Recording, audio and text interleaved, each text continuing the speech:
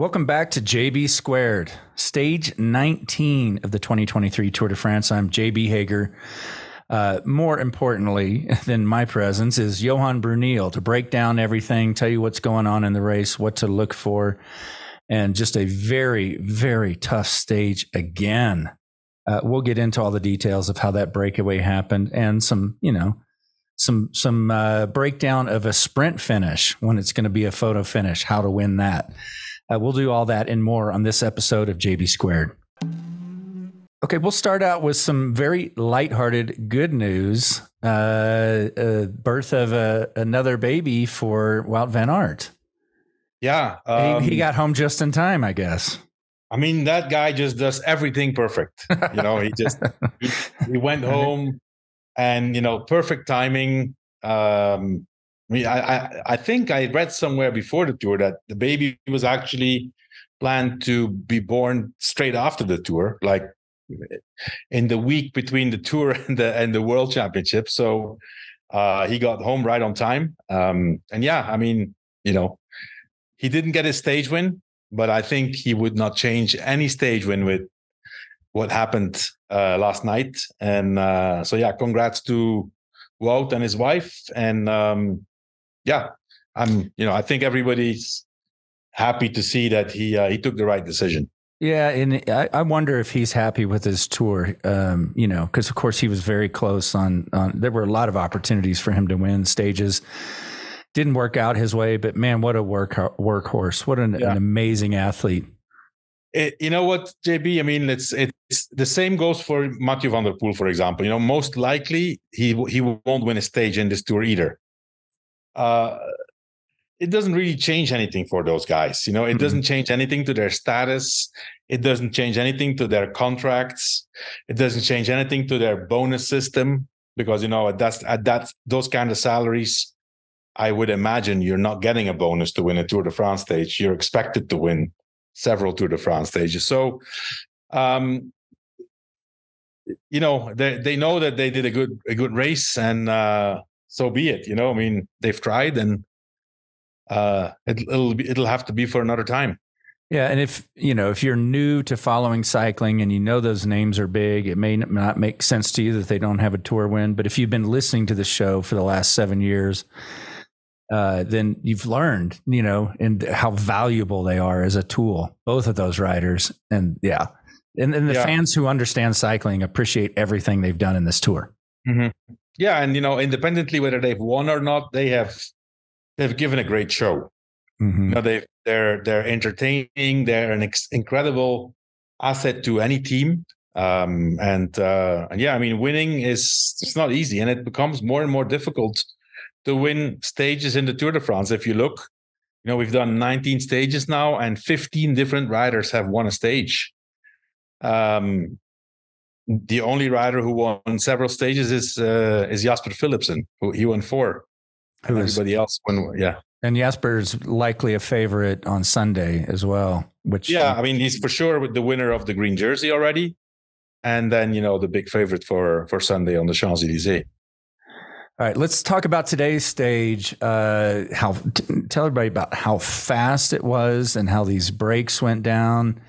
And then you can also explain to our listeners how dynamic it becomes this far into the tour when you don't have someone in that breakaway. What the directors do to those teams. We could see that clearly today. Once again, from the gun, there was attacks. It took a very, very long time for the first real breakaway, what seemed to be the breakaway of the day, to go. It took 55 kilometers.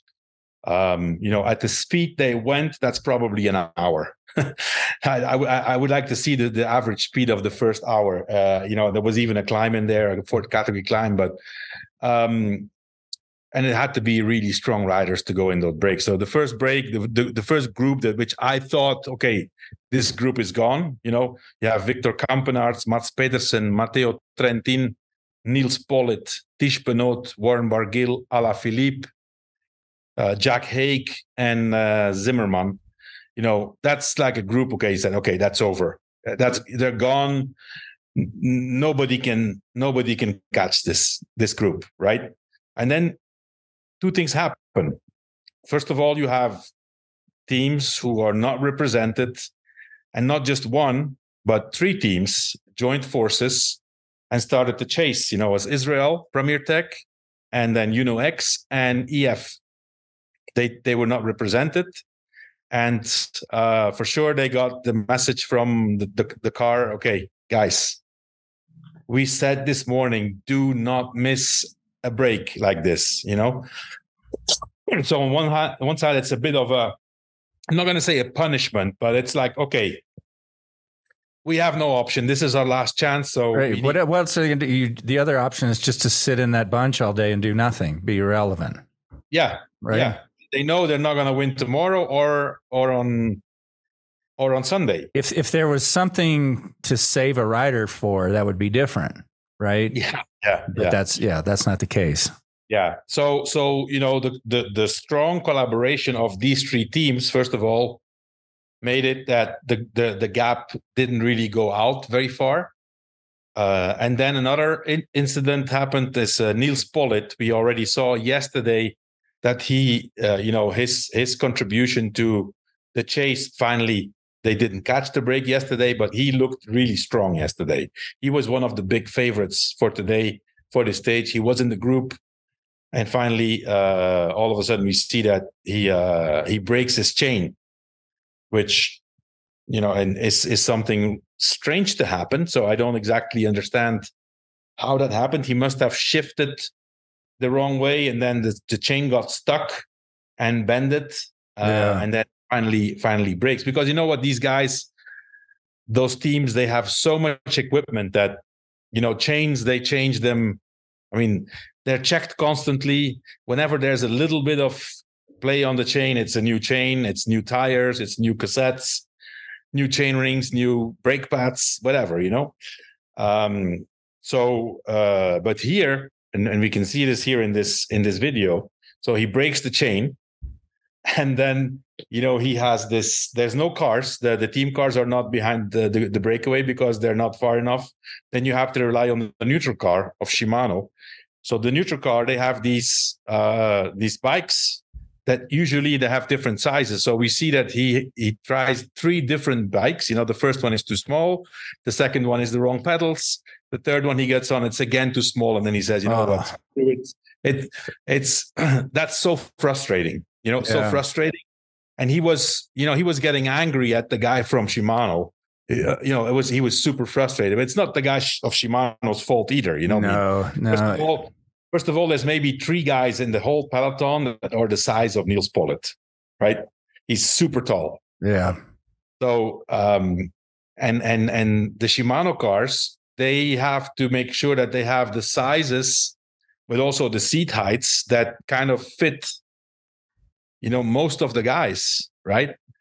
And then you, on top of that, you have different pedals on different teams. So it was a bit of a mess, as we saw, but yeah, I mean, it's super unfortunate. So then, Pollitt being one of the strongest guys, that the engine who was basically carrying the breakaway went away, and so yeah, then finally they didn't catch the break, but after the intermediate sprint, that was a bit strange. So you had a few guys sprinting, and then those teams, like, for example, Israel and X and EF, all of a sudden they kept going, and Alpecin Phoenix. So these teams had multiple riders. X had actually, all of a sudden, from no riders, they had 4 riders in the breakaway, because there was about 20 riders that kind of went away after that sprint, and could catch up to the 8 guys, and so finally we had like 25, 27 guys.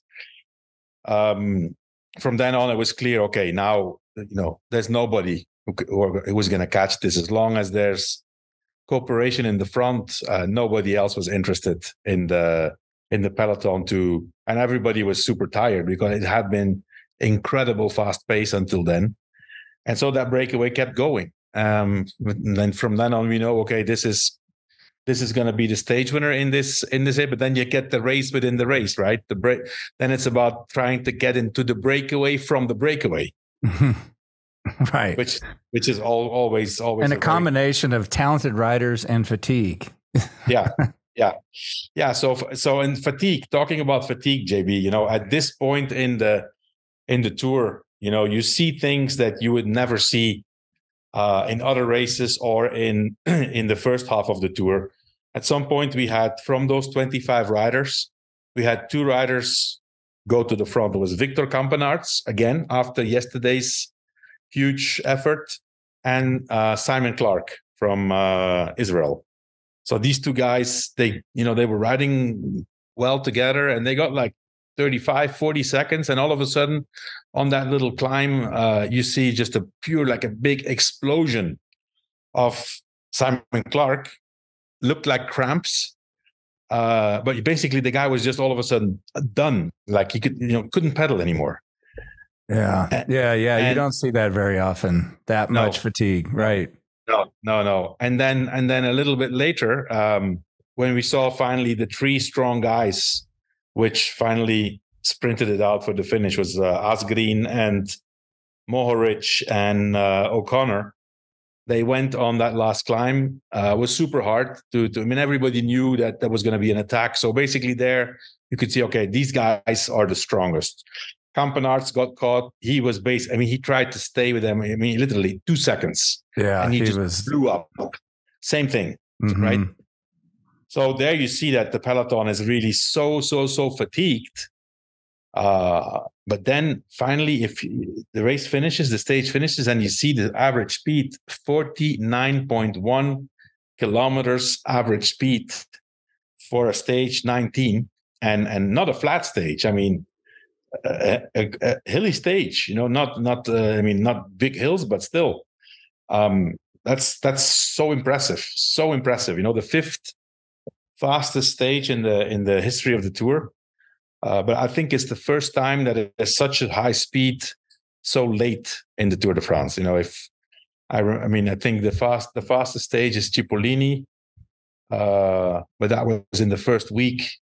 That's 50 plus something or that. I still have the third fastest stage, by the way. Is that right? Which one was that? That was stage 6. So first week of the Tour, stage 6 in 93. Also 49.5 kilometers per hour. But I finished alone, so I'm keeping that as my proud moment, Because today I had a discussion with my son, he knew I had once the fastest stage, because when I won, it was the fastest stage in history. And then I told him, but they beat it. And so he was disappointed. And today I said, 5th fastest stage in the history of the Tour, And he said, and your stage? I said, third fastest. He said, yeah. That's cool. Yeah. When you look at, if yours was the 3rd fastest and you look at all the changes just in the bikes alone, and then you add in the changes in the athletes, their nutrition. There's just a million factors. So that's remarkable that you're just still in the top 5. Yeah, I was still. I have to say, in that stage, it was still. I think it's the only stage that's in there. Yeah, for sure. With down tubes shifting. Oh man. Yeah. I never even owned a bike when down tube shifting exists. I should have, but I didn't take up riding a bike till I was 27. So I missed all that. Yeah. So JB, before we talk about tomorrow, I want to talk a little bit about the 3 guys who went away, right? And why they had such a big chance to stay away, right? So we have Casper Asgreen. Once again, after the stage win of yesterday, the fact that he was there again and so strong, amazing. We had Ben O'Connor, big engine, great rider to be in a breakaway, and Matej Mohoric. The 3 guys, first of all, the three guys, 3 stage winners in the Tour already. They already knew what they want, what it is to win a stage in the Tour. So from there on, you could see already, okay, these 3, it's going to be very difficult. But there was still some, possibility. There was interest in the following group, but Philipsen had Van der Poel there. There were some other riders. Pedersen was there. But the fact that these sprinters were there, like especially Philipsen and Pedersen, was basically the key to success of those 3 guys who were in front, because it's, all the other riders with them, they're only going to give 80% because they say, why would we just here give 100% to catch these guys if we know that when we catch them, these guys are going to beat me in the sprint anyway, one of the 2. So that was, you could see that there was agreement, but not full commitment. That's what happens when you have these strong sprinters and breakaways that nobody really wants to. And on top of that, then you have Mathieu van der Poel, who also is, a winner of stages. So the other 5 or 6 guys there, they would say, okay, we'll pull, but, it's going to be 75, 80%, not 100%. And that worked in the favor of those top 3. And then I know you also wanted to talk about that sprint. It was, the TV coverage, the TV feed, we saw it from the front. There was no telling who won that, and it came down to a tire width. Yeah. Well, I think there was 2 things that happened in that sprint. So finally, first of all, these guys had to commit to go until the last 600-700 meters. Like, otherwise, there was always going to be this doubt that if they slow down and they start to look at each other, that they could come back from the back. So that's what they did. Great, Then the logical thing happened. The guy who knew that he had no chance in a sprint, Ben O'Connor, he tried to surprise them. He when you see it from behind, he kind of lets himself drop a little bit because they're not going full gas anymore. So when he gets to their position, he's already on speed. He tried to attack. He got a little gap, and Casper Asgreen reacts immediately, but he still has to close a little gap. So that's already a little effort. And basically from there on, he starts to be the lead out guy of Matej Mohoric. Mm-hmm. Now, I think the one mistake that Casper Asgreen makes is that when he gets back to Ben O'Connor, he does not pause. He does not wait a little bit. He just goes on with his momentum and starts to sprint from far away. Obviously, he feels he's strong, and he was. I mean, the result shows that he was super strong. But I think that if he waits a little bit and gets a little bit in the slipstream of O'Connor and starts, listen, at the end, it's always so easy to say, if you would have done this. Right. I'm just trying to. I know. And as a bike racer, you can't beat yourself up over that. Look at how many times they line up. Let me tell you, when Asgreen's going to see and repeatedly the images, he's going to say, if I would have paused a little bit there, I've got this. I would have gotten this, And then finally, it looks like Asgreen is going to get it. Finally, Mohoric. It's actually not Mohoric. It's Mohoric. It's Mohoric. It's not Mohoric. I checked with Slovenian friends. Okay. Mohoric. No. No. I'll just say Matej. Matej Mohoric. Mohoric. Not Mohoric. It's Mohoric. Mohoric. Got it. Same as it's not Pogačar. It's Pogačar. Pogačar. Now that one I've been saying right. Pogačar. I've been saying that one right. But people say Pogačar. Right. Anyway, okay. And then Matej, here we see this the picture, right? Of the photo finish. You see Mohoric. No, sorry. You see Mohoric throw the bike. Asgreen also throws the bike, but not the same. And I think it comes down sometimes to that last pedal stroke when you decide to throw the bike. And in my opinion, the last pedal stroke of Asgreen was not right on point to throw the bike. And that's how the Slovenian rider wins the stage with, such a small difference. Third victory for Bahrain. Amazing. Like they won with Peyo Bilbao. They won with Wout Poels. Now with Mohoric. This is the third stage win for him also in the Tour de France. And I mean, that interview, JB, after the stage, I was like, wow, it was unbelievable. The explosion of, accumulated tension, frustration, suffering. It's kind of strange to see, because let's not forget, this is a guy who won Liège-Bastogne-Liège, multiple world champion I think he was 2 times world champion in the juniors and 1 time in the under 23. This is a guy who's won a lot of races already, like a lot of races.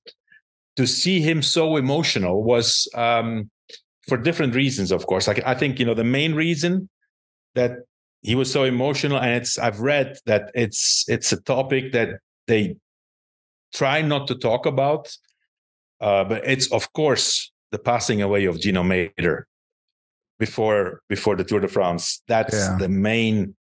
I mean, it's still I've spoken to some people, like one of the staff members of Bahrain, who was in the Tour of Switzerland, who was actually at the scene, and he says it's something in the team that we try not to talk about it because it's so hurtful. And so I think that's the main reason why they're so emotional. The 3 guys who won on Bahrain were super emotional. That's the reason, of course. But in the case of Mohoric, also, you could see that he's now. Well, I mean, you would say he's a veteran rider. He's actually not. He's not that old. He is. Let's see. He's only 28 years old. Oh, he's a professional already since 2013. 2014. So he was 19 when he turned pro. And obviously he has seen the evolution of pro cycling. And now, and that's what he said in his interview, right? You have to, to be on top. It goes so fast. There's so many guys who prepare themselves 100%, and then it gets really super difficult to be ready for a race. And then you show up at a race and you see, well, there's 60, 70 other guys who are the same like me. Yeah. So the talent pool as a whole is so deep. And, I was thinking about it too, when you talk about 19 stages of hard fatigue, I'm thinking about our listeners. Our listeners may have done, their first century ride or their first marathon or first Ironman and gotten emotional at the end because of all the work they put into it. Imagine that being your profession. And then the 3 weeks that they've been through already this year is unbelievable. But I think it's not just the 3 weeks, JB. I mean, and particularly this tour, once again, we'll see at the end the average speed. We don't know yet how fast it's going to be, but all these stages we've seen, they've been fought for from start to finish. As we said, there's no more time for relaxing in the Peloton. Today was like from the gun. Yesterday, from the gun. Every single day, it's like the juniors race. And so fast, So well, you mentioned you had the 3rd fastest ever from that era on a typical tour. How many days would you say were relaxing days, as you described? Like you were like, hey, no worries. Yeah. Obviously, there were a lot of stages where you kind of knew that was going to be the outcome, the sprint stages. So there was typically, this 3-4 guys. Then in the Peloton, it was easy. You could chat with friends from other teams. also, I mean, something, of course, we've talked already about this in other podcasts. The fact that it's televised from start to finish has changed tremendously. You can't just Before be it was laughing. I was listening to Sean Kelly yesterday or the day before, and I raced with Sean, but when he was a young professional, the patron of the Peloton was Bernard Hinault. Like he was the guy who was winning the Tour then, and he won 5 Tours finally. And he was, it was, okay, today, guys, this is what's going to happen. It's a sprint stage, until you hear the helicopter from the TV, you don't move. Nobody moved. It was like, okay, fine. And there's one instance, for example, very famous instance, that there was one young rider, a French rider, his name is Joël Pellier. He did not listen to what the guys had agreed upon, and he attacked. And personally went to get him, and he actually slapped him. No, there's images of that. I'll try to find it. He slapped it, and he said, "Hey, what are you doing?" Yeah, and he went back. Wow. Yeah. Is there a patron of the Peloton right now? No. There's not. Nobody could take charge like that, huh? No, there's no more patron. That's finished. That's and that's also because back then you had to kind of have a certain age to be able to impose yourself on the race. Now these young guys come and they're good straight away. Back then it was okay, and you need 3-4 Tour de France in your legs to be able to say, okay, I'm here and I can do this. There were more unwritten rules back in the day. Many. Many. We could do many shows on that. Maybe we'll do a special. I think one of the main things is the TV coverage. It makes no sense to be 60K in the front and then you get caught just before the TV coverage starts. What for? Right. At least all these guys that go now, they're sure that they're on TV. It's not even just the TV. There's a camera. There's thousands and thousands of cameras on them at any given moment. Yeah. Like, what are you doing? It's really interesting. So that with the cameras everywhere in everyone's pocket, that, the era of holding on the cars and it's finished. And fans pushing you up the hills like they used to. Yeah. I mean, there was a time also, I don't think so much in the Tour, but like, for example, World Championships, there are images, and it was done back then that the leader of there's, for example, there's one particular guy who won the World Championships, and they went it was like 20 laps or something over a climb, and during 10 laps he was just literally holding on to the pants of a teammate. They just pulled him up, like to save energy. Right. Yeah. Anyway, it's better that it's not done, but every era has its rules and unwritten rules. So he was still the best amongst his generation, this guy. Yeah. Today's show is brought to you by Ventum. Check out the all new GS1, the gravel bike. And you may not know this, but you can get into a brand new GS1 with SRAM Apex AXS for just $29.99. That's a great bike. This is, in fact, the bike that we used for Operation Get Out, where we took a bunch of people to George's Fondo. It was their first gravel bike ever.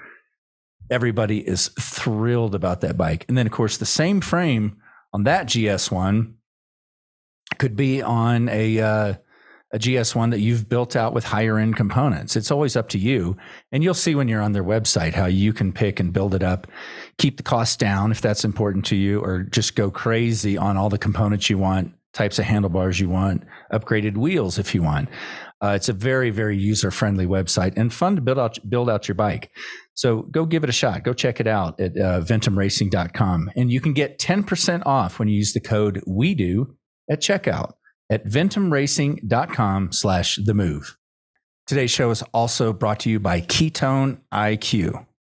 I've got the bottle right here for those of you watching on YouTube. This is the bottle of 10 shots So just part of your routine. Just first thing in the morning, I do a shot of this. And I've told you on this previous shows on this tour, it's helped with mental clarity, sharpness, sustained energy. One of my favorite side effects that I just dawned on me a couple of weeks ago is I've gone from having 4 or 5 cups of coffee every morning down to 1. And it's purely because of the ketone IQ that I'm having before that. I don't know. It's just really helped a lot with focus and energy, like I mentioned, but also gut health because I'm not drinking all that coffee. So try a subscription to it. Get it sent to you on a regular basis. Give it a few months. I guarantee you're going to feel different, not only physically, which Lance and George talk quite a bit about, but also the mental part of it. So do a subscription, 30% off on your first subscription of Ketone IQ. And that is at hvmn.com/themove. All right, now we can talk about tomorrow. We in the tour preview, we even thought that might be the deciding factor for the top GC battle. But now there's quite a battle between like 3rd and 7th. Yeah. That could just be the most entertaining, one of the most entertaining things of the tour, this entire tour, is watching that battle tomorrow. Yeah. And there's also the King of the Mountains, which is undecided. So that's going to depend. So, I think that's the first move is going to be Ciccone needs to be in the break. He needs to score points on those. There's 6 category S climbs tomorrow. The last 2 are Cat 1s, and then the others are 2nd and 3rd. So Ciccone needs to be in the break. So that's the first battle. I think it's a short stage, 133 kilometers. And then it's going to depend what Jonas Vingegaard does on those last 2 climbs and what Felix Gall does on those last 2 climbs, because he's still in contention for the King of the Mountains too. And then, from 3rd to 7th, if you look, the podium is still in reach for Carlos Rodriguez, for example. It's a minute 16. Of course, that would mean that Adam Yates has a bad day, but it's not impossible. And then, Simon Yates is in 5th. He's only 18 seconds behind 4th place. Pello Bilbao. I was thinking, how wild would it be if tomorrow's stage looks like the first stage? Yeah. Simon and Adam Yates up there. Yeah. That would be something. That would be something. But if Adam Yates is okay, it's not the high mountains, but these last 2 climbs, JB, are, it's a hard stage, 133 kilometers, 6 climbs. From the gun, it's going to be war. Guys who want to go in breakaways, and then of course the favorites will try to battle it out on the last 2 climbs. But it's going to be an interesting stage. Not, of course, we know who's going to win the tour, but and then let's see also if Tadej Pogačar has completely recovered from his bad day. I think yes. And what if he gives us a great show and tries to win the stage? Yeah, which would be an ideal. That's like the next best thing that can happen to him and UAE. Get the stage winning that stage, and then 2 guys on the podium. That kind of would say, okay, you know what, we've done fine. We've done really well. Yeah, and you've said it. Lance has said it. Anytime Pogačar pins a number on his back, he's racing. He's not going to just lay down and finish this tour. If he feels good, he'll try to do something. Yeah, well, that's a good scenario that you painted out. If he gets the stage win, because Jonas Vingegaard has so much buffer, he just needs to manage and just ride his own. Goes with him, and doesn't need to do anything. And in this case, the way this stage finishes, I could clearly see a victory for Pogačar, but then he needs to be able. Well, Vingegaard doesn't need to attack. Maybe he will, because that last climb, JB, is really, really, really hard. So you have the Petit Ballon, which is the second last climb. That's hard. But then that last climb, Col du Platzerwasel, you with your German pronunciation, you could say that one. Platzerwasel. It's in the Vosges, so it's the Alsace, the area where close to Germany. So all the names you see there, the Markstein, that's also a German name where the finish is. But man, that's 7 kilometers. That's 8.5%. But with a lot of stretches of like 10%, 9.5%, 10 again. It's a good climb to attack to really still try to make some difference. Not just for Vingegaard and Pogačar, but for number 3, 4, 5, and 6. You guys are going to have your work cut out for you for outcomes today. Yeah. Well, yeah, it's especially because it's not finished on top. So there could be a lot of strategy there from the top of the Platzerwasel. So that's 26. So it's still 8 kilometers to the finish. Yeah, that could be interesting. And you have an interesting fact. If you watch the Tour de France Femmes last year, the women did this finish. Well, it's not exactly that finish, but one of these climbs. They did Petit Ballon and Platzerwasel in the beginning of the stage. The strongest climber of the women's peloton, Annemiek van Vleuten, went away there and did everything. I mean, she just destroyed the field, and then made it to the finish on her own. It was the second last stage, because the last stage finished on La Planche des Belles Filles. But it is hard. It's, and at this stage in the Tour, it's only the top 10 guys who say, okay, we can still do something. Everybody else is say, what the hell? Yeah. And I said this on the move, the sprinters, get up tomorrow and they're like, I just want to sprint in Paris. Yeah. Not this. The torture that sprinters go through to get their opportunities is tougher than ever. The bus, the gruppetto, is going to be very large tomorrow. Very large. Very early. They're just going to call a truce early. Yeah.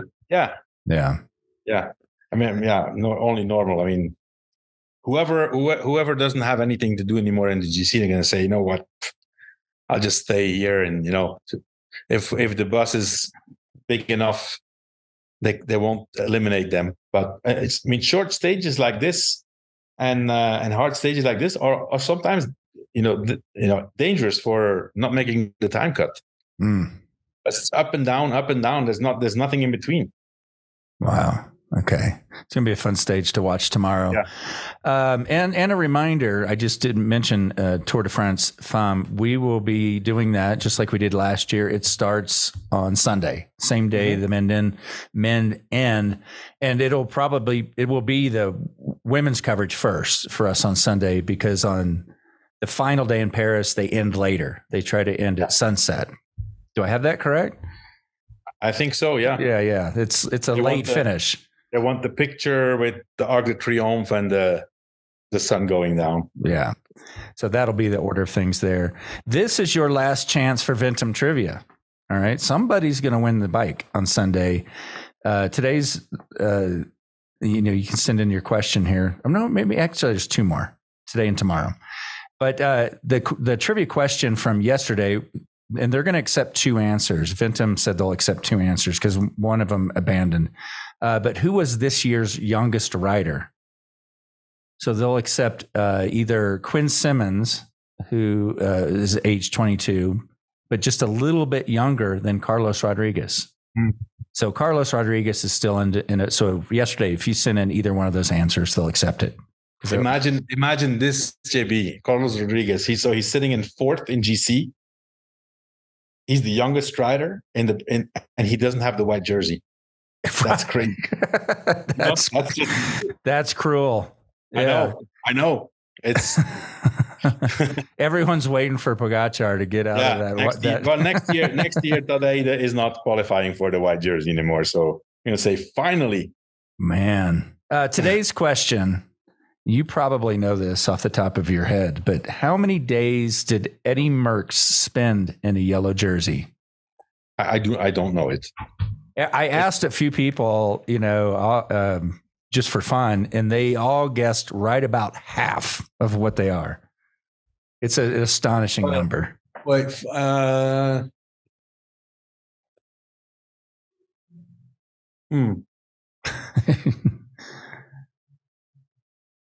You want to throw out a number? Well, I'm sure it's more than 50. It's a lot more than 50. In the yellow jersey? A lot more than 50. Yeah. Unless they have it wrong in my notes. Yeah. But do the homework. I was just calculating, 5 tours, 10 stages per tour, 50, more than 50. Yeah. More than 50. I said more than 50. Okay. I'm right. Well, you're technically right. Yes. You know what? You could probably email Ventum more than 50. That's a correct answer, and you'll go into the drawing. We'll play it like The Price is Right. Okay. Yeah. Anyhow, send your answer to trivia@ventumracing.com. All right. I'm really excited for somebody to win that new bike. And let's tackle a few questions specifically for you, Johan. I think you'll like this. The first one comes from Chris and says, Sepp Kuss has raced an exceptionally difficult and successful Giro and Tour combo. The Pro Cycling Stats website shows him on a provisional start list for Jumbo for the Vuelta. I don't know what intelligence or lack thereof they have access in making this list. So I don't know the veracity of this. I'm curious your thoughts on it. Is this likely? Is it even possible in modern cycling? That's from Chris in Chicago. I've heard the same rumors. It's not confirmed. It's possible. Yes, it's possible. Now, the question is it really a smart thing to do? I know exactly what Jumbo-Visma is thinking behind this. So obviously, Sepp Kuss has been instrumental to the victory of Primož Roglič in the Giro.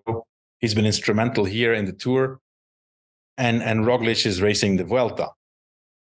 I do know that it's a big goal of Jumbo-Visma to win all 3 Grand Tours in one season. And it is very possible. They won the Giro, they're going to win the Tour. If they win the Vuelta, I don't know if there's ever a team who has done that before. Maybe, but I don't know. Personally, I don't think what I see right now, I don't think it would be the smartest thing to do, especially because Sepp Kuss has been great, but the last few stages, he's been a bit weaker than we usually see him. And so that obviously, and that's normal. There was not much time to recover.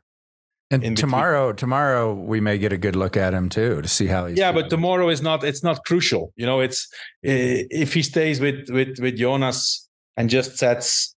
They're managing. Their pace. They don't need to set a pace to attack, right? He just needs to set. So tomorrow he can do that, and they have other riders who are strong also. Plus, on stage 20, there's not that many guys anymore who can attack anyway, so it's not really a problem. But man, to do all 3 Grand Tours in his role, I don't know, man. I don't know. I've seen the same information, but man, I don't think Sepp Kuss is really jumping up and down to the Vuelta. Well, on the heels of what we were talking about earlier, the pace overall of these Grand Tours, it's so much more than 20 years ago, right? Overall. Yeah. And could that could potentially just do some damage to you that's you just don't recover from, right? Yeah. I had a teammate back in the days who used to do all 3. And then still the Vuelta was in April. So Vuelta, April, May, the Giro, and then July the Tour. Ugh. And he did all 3 a number of years. And he must not have liked his home life. Well, he was a rider who just did it for training, and he trained And finally, I mean, 1 year he did all 3 Grand Tours and finished 5th in the Tour in the last of the 3. So wow, impressive. Yeah. Well, American viewers would like to see Sepp Kuss again, but we don't expect it, buddy. We don't expect it. You've done enough. I mean, it depends. You would like to set. What would you like to see? You want to see Sepp Kuss as we used to see him, like being the guy who puts the herd on the peloton in the climbs, or you want to see him at the start and then dragging himself? I know. I love seeing him being the last on the train up the mountain, but that's too much. That's a lot to ask. I personally think that, at Jumbo-Visma, they know what they're doing and they're going to make the right decision. If you ask me right now, he's not going. Okay. Again, thank you for your question, Chris. Here's one from Paulo. It says, thanks for the show and the daily cycling education. It's been 47 years since the last Belgian winner.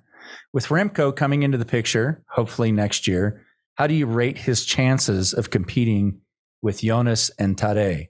Or are they simply streets ahead of everyone else? Mm-hmm. Well, what is it? 47 years? 47 years. And it wasn't Merckx, which is what everyone would think. Yeah, it was Lucien Van Impe. A great climber, multiple times winner of the polka dot jersey, 5 or 6, I think 6 times, or even more. I mean, so we're even worse than France, because the last French rider was Hinault, and that was in 82 or 83, I think. 85. Yeah, 85. Okay, well, Remco, it's difficult to say right now. He's done one Grand Tour where he could really show everything he had. It was the Vuelta. He won. He had to abandon this year's Giro with COVID, and then the other Giro, he was just not ready. He was just not ready for it after his big crash in Lombardy. So we have not seen, for the moment, enough from Remco in the high mountains to be able to say, and day after day after day, to be able to say he can be up there with Tadej and Jonas. Let's say physically, you would say, yeah, I mean, he does have the qualities. He's a good climber and he's a great time trialist. So you need to have those 2 qualities at least to be up there. Then there's the question of the team. Can he have a team strong enough to support him? For the moment, Soudal Quickstep is definitely weaker than Jumbo-Visma and UAE. So next year we have to see what will happen, right? Will the team be able to strengthen themselves? And it would be the first time that Remco races the Tour. The way I see it right now, I don't think he's up there yet with those guys.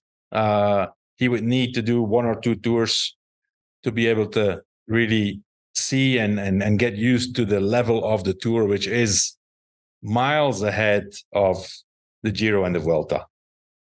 Look at Jay Hindley. Jay Hindley was 2nd in the Giro and he won the Giro, and now he's 7th in the Tour. Yeah. It's not. You can't compare. It's a different game, the Tour de France. Okay. And that'll make for a reason to tune in when we do our trades and transfers off-season show. We can look at Soudal Quickstep and see who they might have picked up that could support him in that effort. So I look forward to that show. One more question for you. I know we're running a little bit long. You've got a lot to do, and we're running a little later today, but I think you'll like this. We know about riders and breakaways talking with each other, working together, but during the race, are race directors ever talking to each other about deals or working together? That's from Sam in Maryland. Well, they definitely used to. There was always talks going on, always talking about common and joint interests, right? Like on a flat stage, there's usually some kind of agreement between teams who have a sprinter. You know, there's a breakaway. 2 or 3 teams who have a sprinter, they make an agreement. Let's say, okay, each of us are gonna use 2 of our guys to keep this breakaway under control. That still happens, but it does happen less and less. I can see a lot of times that teams just set out a strategy. The strategy is based on data, on power output, especially like, for example, Jumbo-Visma, they done it like 2 or 3 times. They said, okay, this is our stage. This is what we're going to do. We know that our team can go, the whole team can go 5.5 watts per kilo over these climbs. We don't care what happens in the race. We don't care what other teams do. That's what we do. And we know that by the end of the stage, we're going to be close enough to the front of the race so that our leaders can try to win the stage. So that happens a lot more. Before that didn't happen. You were always you had a strategy, and then you were trying to adapt your strategy either to the circumstances or to what other teams were doing. And I see that that's happening less and less. Okay. Thanks again, Sam, for your question. Tomorrow will probably be the last day we field questions on JB Squared. You can send it to JB Squared, JB2 at wedo.team. All right, Johan, we're getting there. We're getting there. A couple more days ahead of us. 2 more days. You seem fine. The team down the hall is getting weak. They're running out of gas. So thank you for your time, Johan, and we'll talk tomorrow. Okay. Thanks, JB. Speak tomorrow.